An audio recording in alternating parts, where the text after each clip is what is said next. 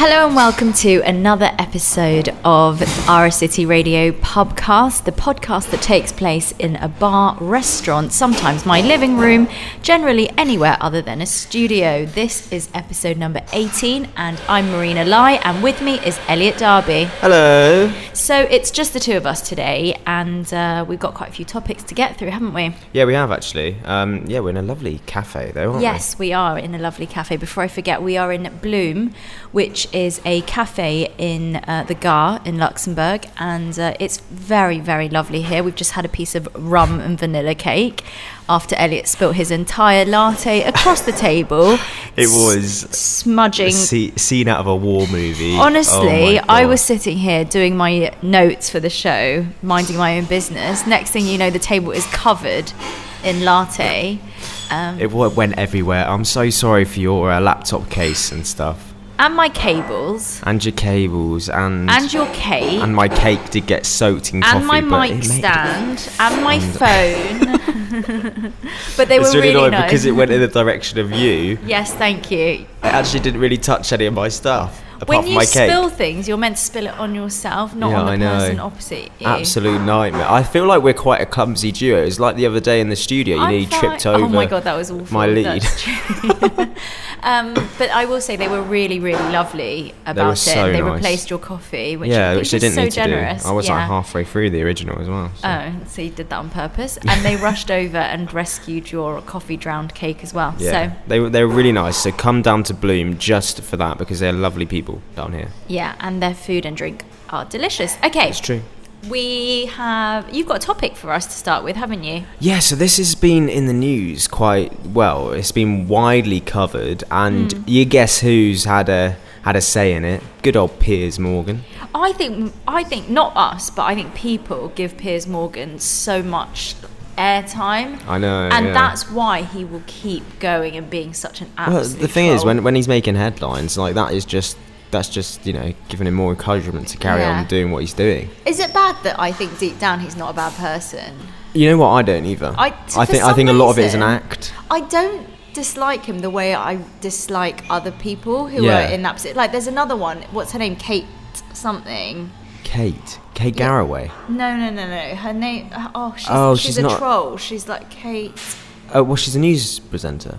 Kate Hopkins. Yes, Katie Hopkins. Yeah. So she says one thing and I'm just off on her. Yeah. But with Piers Morgan, for some reason, he remains like reasonably okay. He's like the dad that like always says the wrong thing. Yeah, that's the thing. I genuinely think sometimes he just does it for the headline. You know what I mean? He does it to be a bit controversial. He's not. I don't think he's dangerous with his views. Whereas Katie Hopkins is, because she's quite extreme. I think one of the things that Piers Morgan said in the news this week, very quickly before your one, is that Little Mix put out an album cover and they're naked. Oh yeah. But the album or the song that they were promoting is called Strip. And it's about how hurtful people's words can be. Yeah. And then it's got like they've written on their bodies like the word like slut and fat and other horrible things that people have said about them. They've written it all over their bodies and they're naked. And basically they're embracing their bodies and they're saying, like these are words and we can overcome them, and people don't need to be vulnerable. It was sending a really positive message out there, and obviously Piers Morgan has to weigh in and say, when are women going to realise that you don't have to like take your clothes off to sell records? But that wasn't the point that they were trying to make. They weren't trying to take their clothes off to sell records. But it's just that he's got to weigh in on everything, and people were saying like step back and stop attacking young 20-something-year-old girls who are just trying to make a living. But I don't know, what were you about to say about him? So he made a comment on this. I think I just agree with you. Like I really agree with you on that. I don't know why he feels the need to like bring especially like young women down, because I think Ariana Grande then responded on Twitter to it. Yeah. And I don't understand it, because all Little Mix are doing, they're just trying to raise quite a common issue. Yeah. The women do face a lot of abuse like that over social media and in particular. Yeah. But this story is about David Beckham. He's had to defend himself after he posted a photo of him kissing his daughter Harper on the lips. I've seen this photo. It's really sweet. It's really sweet. Yeah, it's on their Instagram if you want to look at it. By yeah, the way. Go and have a look. And apparently some of his followers responded to it and said it was very inappropriate. And in a discussion on Facebook Live, apparently he said that he is very affectionate with his kids because that was how he was brought up. So I just really don't understand the issue with, again, like, imagine, this is the problem I have. Imagine a mother kissing her son on the lips or her daughter on the lips. It would not be an issue. I don't know. Do you not think that it would have had the same backlash if Victoria kissed one of the sons on the lips? Do you think it would have been fine? I think it would have been fine. Okay, fair enough. I'm not sure, but maybe you're right. I've got a feeling that people are just twisted and they're just going to twist anything. I don't know if it is because he is the dad, but I've just looked up on the internet quickly. Harper is only 7. Yeah, I know. Like, why make it something so sick and horrible when it's not? Yeah, exactly. It's literally just it's just a kiss. You know what I mean? And he said, I actually got criticised for kissing my daughter on the lips the other day. I kiss all my kids on the lips. Like, so it's just I don't see a problem. It may not be what you do at home. Yeah, exactly. But if he was, don't criticise them for that, you know. But I would like the problem is I do not, when I eventually have kids, I do not want to be scared to kiss my own son or daughter in public because of what the outcry might be. Yeah, like people might be like, oh my god, look at that weird dad kissing his daughter. I know. Yeah, it's not right. And it definitely didn't even cross their minds. It was just a really lovely picture. Otherwise he wouldn't even have posted it if he thought there was something wrong with it. And now here are all these people making him feel bad about it and making him feel that it's not normal. I remember at school, one of the things we spoke about was nudity at home with parents. And the thing is, again, I will say it again, it is what goes on in your own home. Everyone's got their different ways. And I'm not saying that there is a right or wrong. I'm just saying that at the time, one of the girls in my class said that her family, they walk around naked around each other. Oh, right. So just before they get in the shower, like for example, his dad, you're like grimacing at this thought. I see that. You're a bit freaked out. For me, aren't that you? crosses a line. It well, does. Let me give you the example that she explained. She said that, like, for example, her dad gets home from work and he's started running the bath. Right. Well, he actually, will be like, oh, I forgot my newspaper, and he'll pop downstairs and then he'll make a cup of tea. What with it just like flopping around? Do you have to use that term, flopping around? And then my friend was saying that for her it was so normal, and she would do the same. Like she didn't have any clean knickers in her drawer, so she just got out of the shower and she was like, oh God, I haven't got any clean pants. Runs down the stairs, it was like looking through the laundry basket and stuff for her underwear. And I was saying, I grew up in a different household where my mum was like, you're always dressed. When you leave the bedroom, you're always dressed. Don't care what you do in your bedroom, but when you leave the bedroom, you're always dressed. And so my parents were as well. But I think, again, it's like each to their own. I think that the problem is we make everything like a bit sick for some reason. Yeah, I know. And I think this is the thing. A lot of people are saying that, they're bringing up horrific allegations and all this sort of stuff, saying that it's like paedophilia and stuff like that. It's not at all. Like, it's just kissing your daughter on the lips, you know what I mean? And it's not like, it's like you said, you've seen the photo, it's just sweet, isn't it? You know what I mean? Also, I think the other thing is, like, it stops us from recognising actual paedophilia. It's like, don't throw around these really serious words, because it diminishes from the meaning of those words. I just think if you look at that photo and you automatically thinking that, then you need to maybe look at your own life. You know what I mean? Because I really don't understand it. And even like he said, yeah, Brooklyn, maybe not. Brooklyn's 18. He might find that a little bit strange, because you would find that a bit strange, like being a teenager. When you become a teenager, you're like, oh, like, get off me, sort of thing. Yeah, but that's more just a bit like bashful, isn't it? Like a bit when you start to become a bit of an adult and you're like, oh, get off me. But and he says we want to show our kids love. And we protect them, look after them and support them, and we're very affectionate with them. But one doctor previously has provoked anger after suggesting that parents should not kiss their child on the lips because it could be confusing. For goodness sake. Oh my God. I don't think that's confusing. I think perhaps the nudity at home to that extent that I just described could be considered confusing, because then you're not really sure when your naked body is sacred. It's actually very important to teach your kids about when it's appropriate and not appropriate to be dressed and be undressed. Yeah. Because if it's okay in the house, is it okay around then a friend's house, or is it then okay, around school or something like that? You know what I mean? It's so true, because I suppose that's the thing that I hadn't really thought of. For that friend, she would have gone to a friend's house and probably done the same, thinking, well, they're your parents. Exactly. It must be fine. So it's true, there does need to be some sort of awareness. But I'm interested in why they think that we're so basic that we can't differentiate between a kiss from our parent and a kiss from say a partner. Because is that what they're saying, that we're going to get confused? Right. I don't really understand. So this is what she said. It's Dr. Charlotte Resnick, who is a child and educational psychologist at Californian University, UCLA. She said, if you start kissing your kids on the lips, when do you stop? It gets very confusing. When do you stop? I never did that with my parents. It was always on the cheek. Yeah. This is the thing. For me, it always has been on really the on the cheek, really. Yeah. And then I don't know, but I just don't. I do think with younger kids, I think it's all right. I remember I used to kiss my sister on the lips when she was a baby. Yeah. And then when we got to about, I don't know, when she was about 5 or 6, then it would just stop and I would kiss her on the cheek, it's just one of those things that naturally But then saying that, isn't it? she's 7. She's 7. Yeah.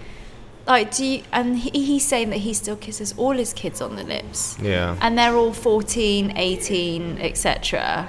Yeah. So are we basically saying the same thing as the doctor and saying that it shouldn't happen? It's confusing. Also, isn't it? how do you differentiate between a kiss from a parent and that whole nudity thing? Why is one okay and the other one isn't? Yeah, that's true. And then what age should be the cut-off when this kissing thing needs to stop? It's really difficult. The thing is, but I think we always get into these conversations where we start to change our minds, don't we? I'm not changing my mind on this one, Marina. No, neither. I saw the picture and I think it's there's 2 photos actually. There's one of David Beckham kissing his daughter, and then there's one of Victoria Beckham that she posted a while back kissing her daughter, and it's well worth noticing that there wasn't any backlash when she kissed her daughter on the lips.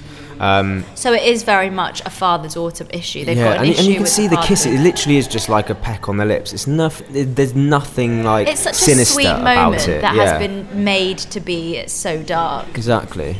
So so personally, I just think it's unwarranted.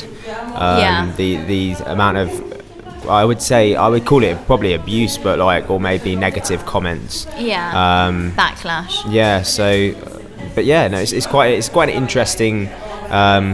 It's quite an interesting debate. Speaking of, I thought that could lead us nicely onto our topic about unbiased consciousness. Yeah, that'd be good. Because, the fact that people have a problem with fathers and daughters doing it, but not a problem with mothers and daughters, implies that there is a kind of biasness between fathers and daughters. So, I'm going to ask you a question, Elliot, and you can let me know, okay? Right. Let me know what you think is the answer. So, a father and son get into a car accident. The father dies. Right. The son lives. The son goes to hospital, and the surgeon says, "I can't operate this boy. This boy is my son." What's their connection? Say that again. I don't like riddles. Okay. Don't think of it as a riddle. Just clear your head of everything we've spoken about. Yeah. Okay. So think of a blue sky with white clouds, just to clear your head. Okay, we're all clear now. Now just imagine this situation. There is a father and a son. Okay. They get into a car accident. The father dies, the son lives. The son goes to hospital. The surgeon says, "I can't operate this boy. This boy is my son." What's the connection between the surgeon and the boy? Father and son? But the father died. But father and son, could that be the surgeon's father that died? Say that again. Could that be the surgeon? So, because you said there's a father and son that are in a car accident, yeah, and then the son survives, the father dies, but then at the hospital, the surgeon says he can't operate on the son because he's his father, essentially. Okay, that's wrong, but you can guess again. Okay, do you want to hear it again? Just yeah. Okay. Yeah. Okay. Do you want to hear it again? Yeah, I do, yeah. Particularly the last bit. I'm going to listen very carefully to the last bit. Okay. There's a father and a son, and they get into a car accident. The father dies, the son lives.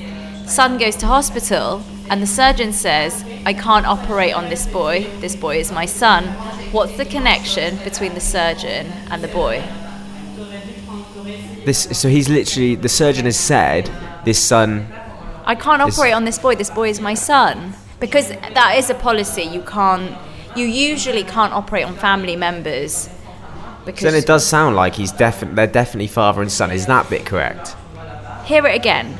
There's a father and a son. They get into a car accident. The father dies, the son lives. Son goes to hospital. The surgeon says, I can't operate on this boy is my son. What's the connection between the father's surgeon died and the son? Do you give up? Yes, and I'm going to be really annoyed. You're going to be so annoyed about this, and I know right, this one is more time. Go through it. One more time. Okay, here we go. It's getting a bit louder in here. I'm going to cover my ears too so I can concentrate. There's a father and a son who get into a car accident. The father dies, but the son lives. He survives. The son goes to hospital. The surgeon says, I can't operate on this boy is my son. What's the connection between the surgeon and the boy?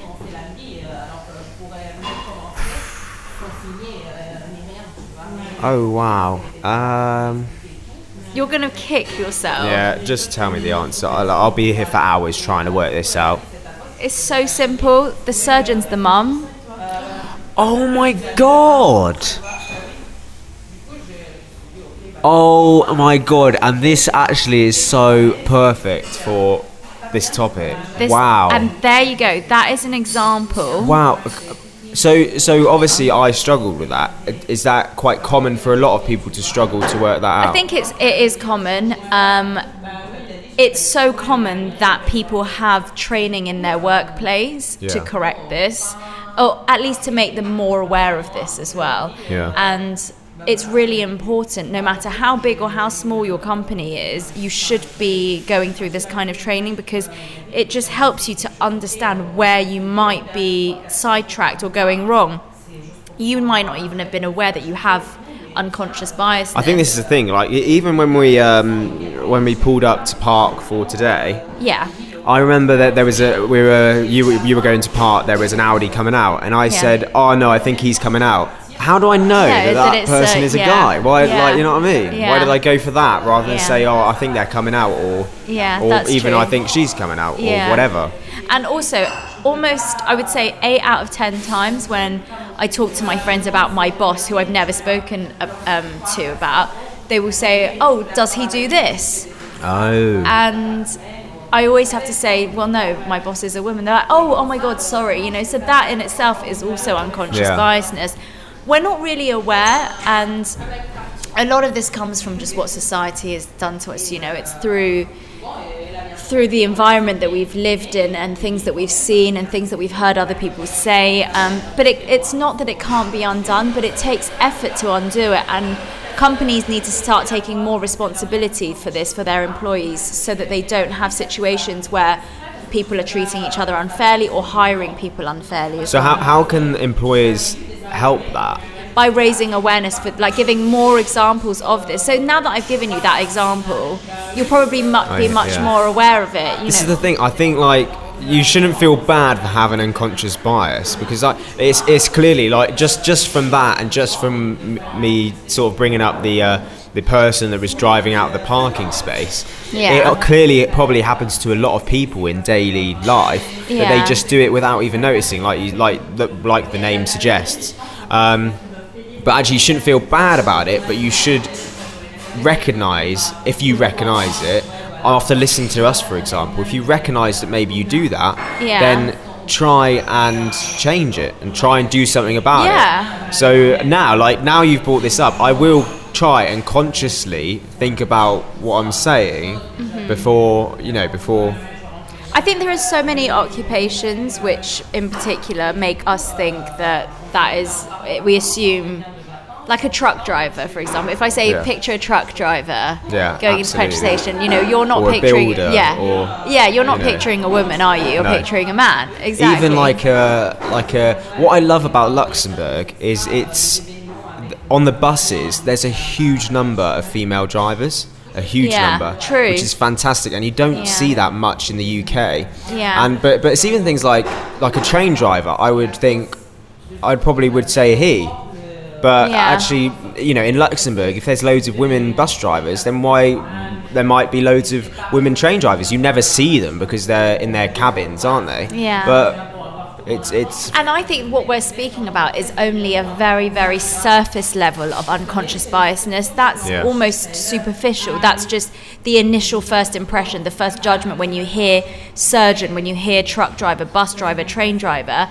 But I think that it goes deeper than that. When you interview someone for a job, maybe if they show up wearing, I don't know, clothes like ripped jeans and they've got piercings everywhere, or they're covered in tattoos, you're going to think that they're less serious than the person who comes in a suit, man or woman, So I think that's why we need to dig deeper, because I think it goes beyond labels. It also is a judgment that happens when you're hiring people, when you're working with people, when you're choosing someone to work with. And I'm pretty sure it happens when you choose someone to date as well, even something as personal as that. But I will give you another example, especially when it comes to hiring someone. So a manager has a high-profile urban project that needs a qualified project manager to get the job done, and uses common sense, quote unquote, to select an African American project manager. When asked about the decision, the manager states that his choice is a great fit and speaks the language. So this isn't overly racist, and it's simply an assumption that because this person is African American, he must be more familiar with the urban environment and the issues the community faces. The reality may be that the African American project manager grew up in the suburbs, went to a private school abroad, played polo, has no experience living in an urban community. He may or may not be the best project manager for the job, but the choice could have easily been based on an invalid assumption, completely unrelated to the requirements of the project. I think this is what I was meaning by what I was just saying. So it can be in a way that's advantageous. So for example, if you're putting out a job that is targeted for an ethnic minority, for example, and then you're hiring that person, but your unconscious bias is assuming because they're an ethnic minority that they've come from a poor background, and actually then you're doing that interview and it turns out they've actually come from a very wealthy background. Yeah, that's an example of it. Yeah. You know what I mean? So I don't know. Or like, for example, if you were the manager of a hotel and you were hiring someone that you had been briefed by your bosses, Elliot, you need to find someone who's really international and who's going to really connect with all our global customers. And then as soon as you see an Asian person coming for the interview, you might be like, that's the person. She's so international. Yeah. But maybe there's nothing international about her. Maybe she was born and bred here in Luxembourg and never even left the country once before.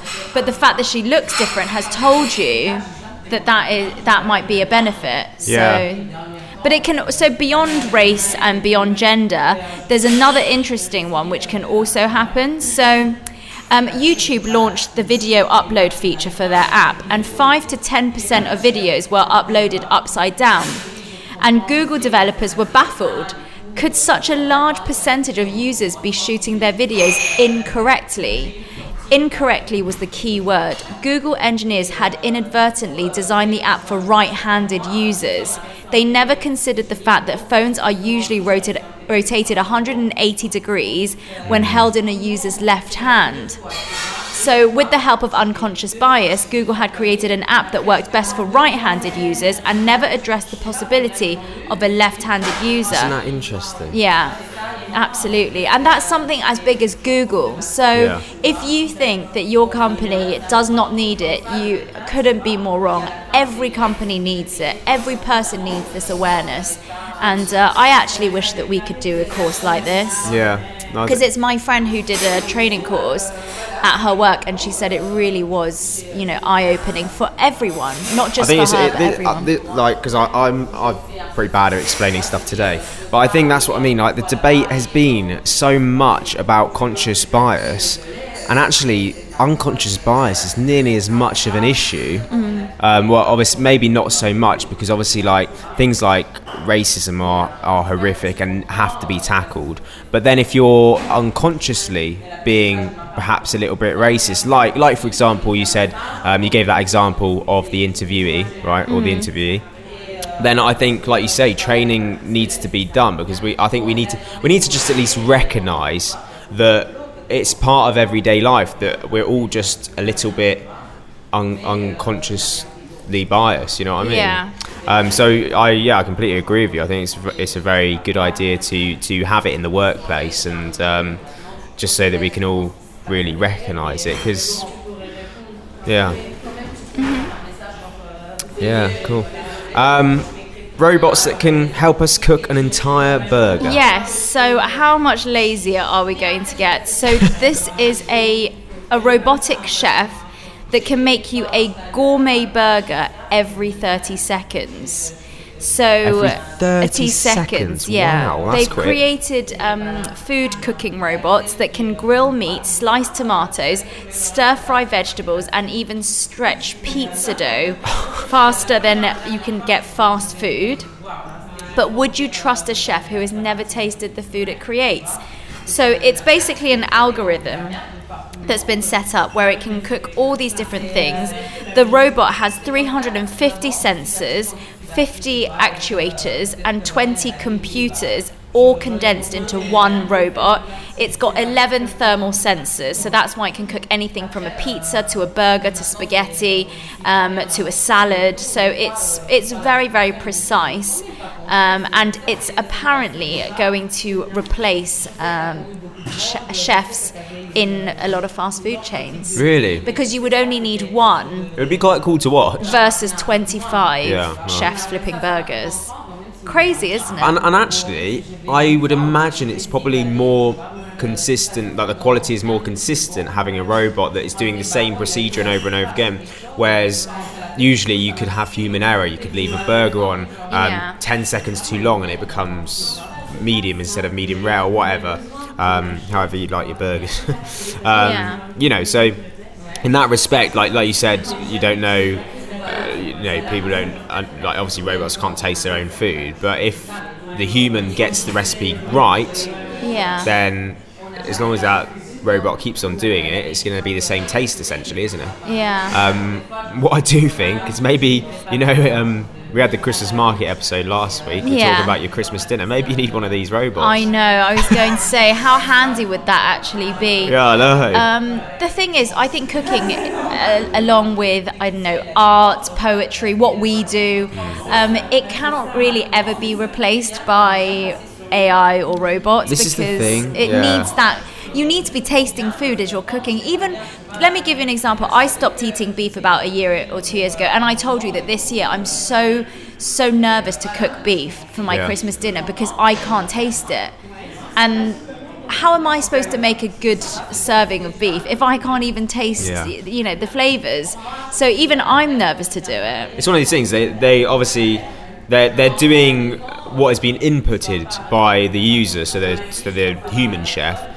But there's no way they can innovate with ingredients. There's no way they can design new meals because, like you say, the most important thing about cooking is being able to taste if it's nice. Otherwise, why are you cooking? You know what I mean? If we couldn't taste, then we'd all just live off rice and beans. Yeah. You know what I mean? Yeah. Because I don't know. I think it's very innovative in terms of making the process of cooking fast food quicker. It's a shame. I think probably means that there'll be less people needed to be employed.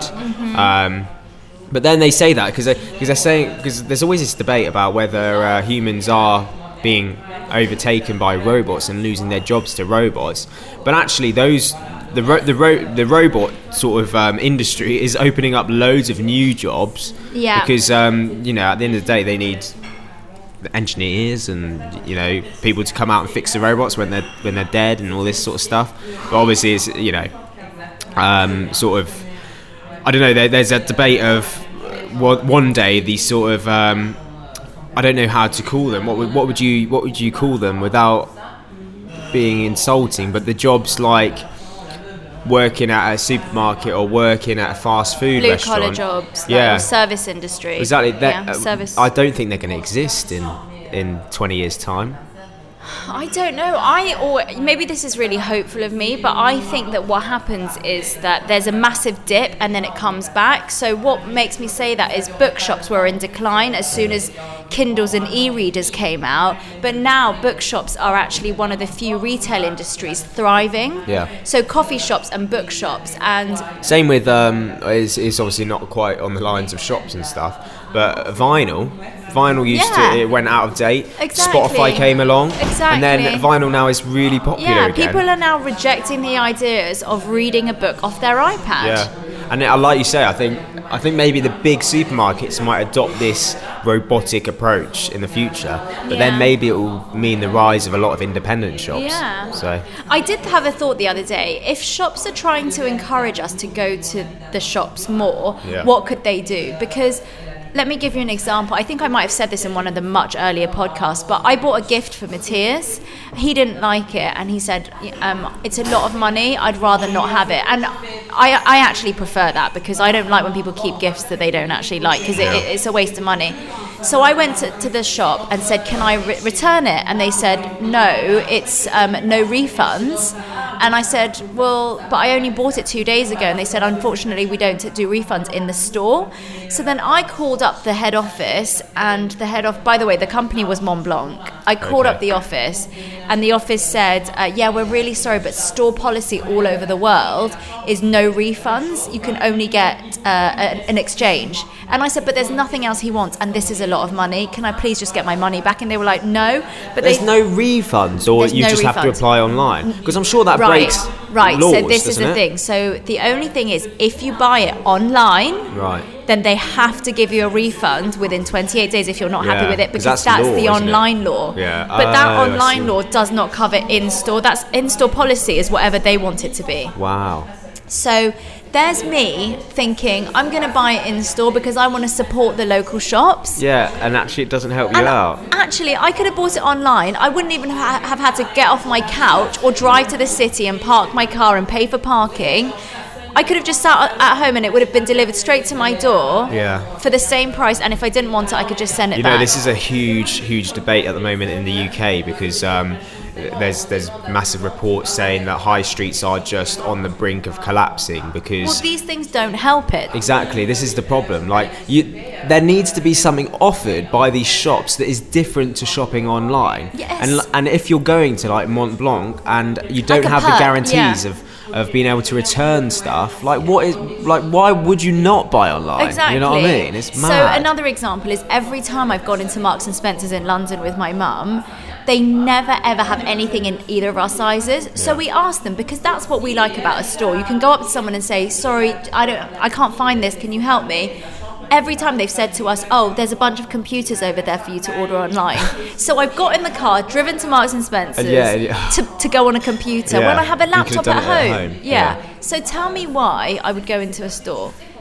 Exactly. Because how would you say we could improve this. Improve this and save our high streets from, because that's what the government at the moment, they're trying to come up with a plan to save the high streets, and they don't know whether that means they need to pump in more money into the high streets. Right, so this is what I would say is quite a good suggestion. I would say that there should be deals which are only available in store. That is fantastic. So only in-store deals. So yeah, sure, you can buy online, but if you go in store, you might get an extra 20% off, or you might get buy one get one free. Maybe shops should do this, just as an experiment. Even like a yearly thing. In the UK, you get student discount on things like ASOS all year round. Why don't you have it so in store you get 10% off all year round, but if you buy online, you don't?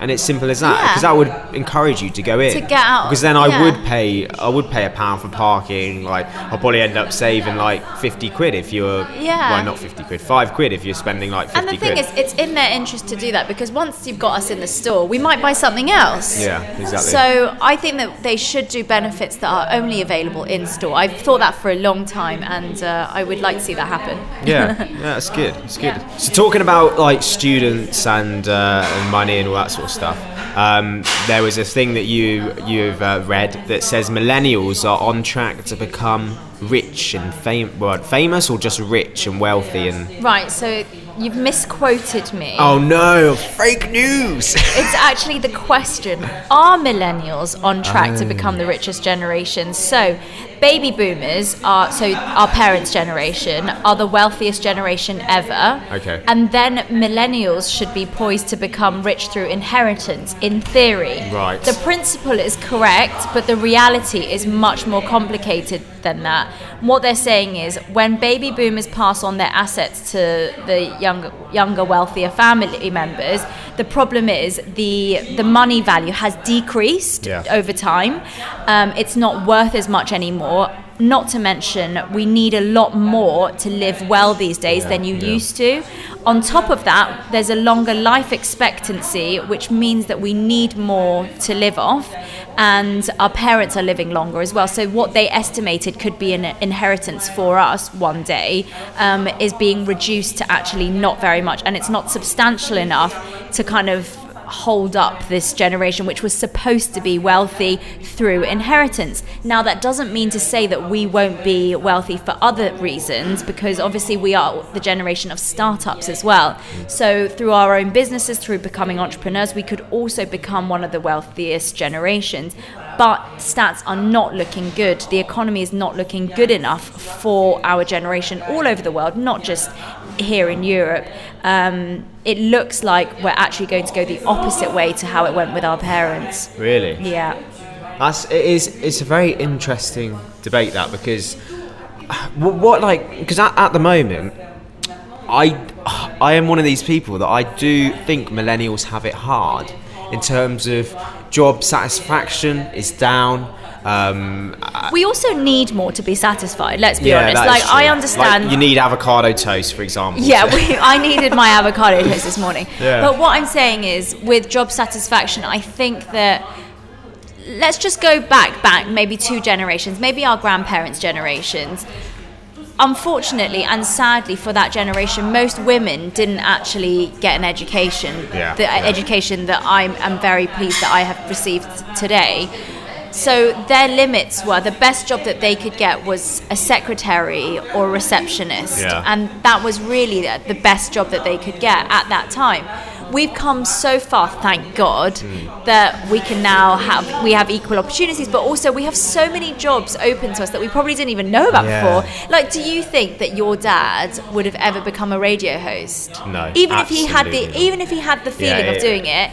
Although saying that, I think because sometimes I think for me now, because I look back and you look at some of the DJs out there at the moment and how they started out. Some of them got into radio so easily, you know what I mean? And sometimes I think like it's been great. Obviously, I've come over to Luxembourg and managed to get into radio, but it was hard, you know. I was working at a college for 6 months after university, and when I was at that college, I was like, I don't think I'm ever going to work in radio. I was losing hope. Thankfully I didn't, otherwise I probably would have just not ended up doing radio again.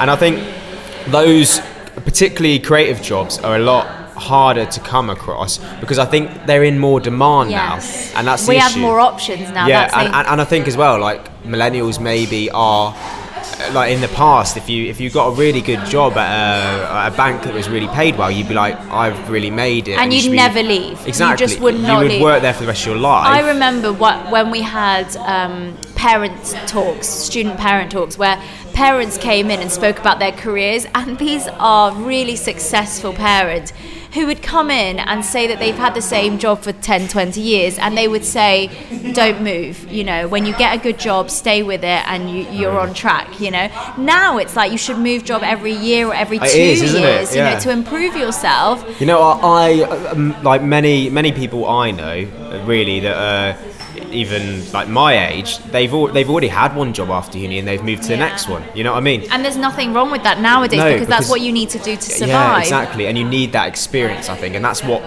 employers are looking for.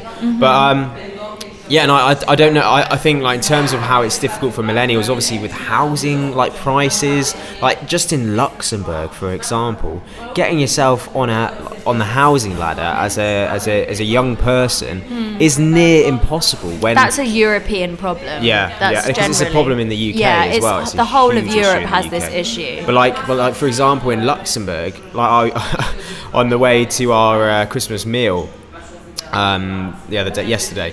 I stopped at an estate agent just to look at the price of the houses. The cheapest one there was 600,000 euros, and I was like, oh wow. And like, you can get a flat. Like I saw a flat there for 300,000 euros, and I think it was just one bedroom, and it was in the centre in the centre, to be fair, but it just makes you think, like, I feel like millennials have got a lot more stress to deal with, but yeah, I don't know. But maybe I don't know. But we'll have to see in in a couple of decades' time to see if they've turned out to be successful. But I like you say, I think there's just so much competition. It's not looking good, basically. From what the analysts say, it's not looking good for our generation. And the thing is, I think particularly it's traditionally very. It's a traditional thing to pass down your inheritance to your children, isn't it? If you have it. Yeah, exactly. Do you think that's going to become less of a thing because I think as well with young people, more of us. I know me, for example. I'm not the best at saving stuff. I want to enjoy myself as such, or like, you know, if on a weekend I'll go to. I want to try and go to different places in Europe and experience that, or. A lot of young people obviously go travelling around like Southeast Asia and Australia, spend a lot of money, but actually they want that experience. And I don't know, I wonder if maybe we're too greedy, that we will want to just spend it all on ourselves, and we'll just say to our kids, look, you have to I think there has been the growing concept of not leaving money for your children. Yeah. And you know, you had to work for it, so they should as well, you know, which is interesting because it's actually the opposite of what baby boomers are all about. But yeah, I don't know. They're saying that it's not looking good, but anyway, we just got to keep grafting. Yeah, keep grafting. Yeah. Next topic. Okay, so this has actually bothered me for a while because I get really scared watching like crime and murder things. Yeah. And it seems to me that every series that we watch or that is available is either a thriller or a crime or true crime. It's all scary related. It's all horror related. The last few years, it's just dominated, hasn't it? I've noticed that as well. So there was an article about how we got hooked to kind of grisly real-life murders and unsolved crimes, and why this has taken such a surge in recent years across TV and also in podcasts. Like, why are we so obsessed with it? And generally what the article is saying, it's a very well-written article, and it kind of goes into all the different iconic things that we've been watching. So Netflix is Making a Murderer is obviously one of them. The People versus O.J. Simpson, American Crime Story, that's another one. And one of the arguments for it is that we feel more peace, so we feel that kind of really good satisfaction when we figure out why someone did what they did. Okay. So, for example, if I tell you about a guy who ran into this coffee shop, stole a bunch of stuff and smacked everyone around the head and injured loads of people, you'd be like, what? But then if I told you that story and said, okay, this guy escaped a mental asylum, came here and did that, and he's been mental since he was 3, then there is a satisfaction in knowing why he did what he did. Yeah, so you feel more at ease, I guess. Yeah, so we've become hooked on that feeling. That releases endorphins. That feeling of solving something makes you feel like, oh, I got it, I feel better now. Because really, with a lot of them, it's a bit sick, isn't it? Yeah, but sometimes I'm using my own detective skills, like when I'm watching something. Considering I don't have any evidence in front of me, I'm just watching and then at the end of an episode, I'm like, from your couch. Yeah, and I'm like, Stephen Avery definitely didn't do this and all this sort of stuff, but I don't know, and then you want to watch the next one, don't you? You are absolutely gripped by it. It's interesting, this topic. There was another article I saw a couple of weeks ago, or like a few days ago, whenever it was, about the fact that we actually don't mind spoilers nowadays. Yes, which is interesting, isn't it? I do. You know what? Yeah, but like you say that. For example, a lot of true crime, like Making a Murder, for example. Actually, like before I watched the second season, I knew what Stephen Avery's current situation was. I knew he was still in prison, but so you still wanted to watch and that's kind of like a spoiler. But yeah, you want to watch it because you want to know what's happened in the time, because you don't necessarily hear about, and you don't hear it from the man himself, or you don't hear it from his lawyers. You just hear news headlines: Stephen Avery, doesn't manage to, or doesn't appeal, whatever. But yeah, sometimes, it's even like I'm really annoyed actually, because I missed I'm a Celebrity last night. I'm a Celebrity, Get Me Out of Here, and I went on Twitter as soon as I woke up. The highlight was Anne leaves the jungle, and I'm just like, oh, for flip's sake. But I will still watch it. Yeah, I will still watch it. Whereas so true. Probably a couple of years ago, I'd be like, oh, what's the point of watching now that I know who's come out? But I don't know. I find that so interesting. Yeah, it used to be a huge thing, didn't it? Yeah, it's like people will read book reviews before reading the book. Yeah, it's become a bigger thing, and I think. Well, maybe for TV shows like where there's a result, maybe like the Bake Off, for example, people get really annoyed when there's spoilers of the Bake Off, because you want, I don't know, I guess you want to see the result for yourself. But yeah, like.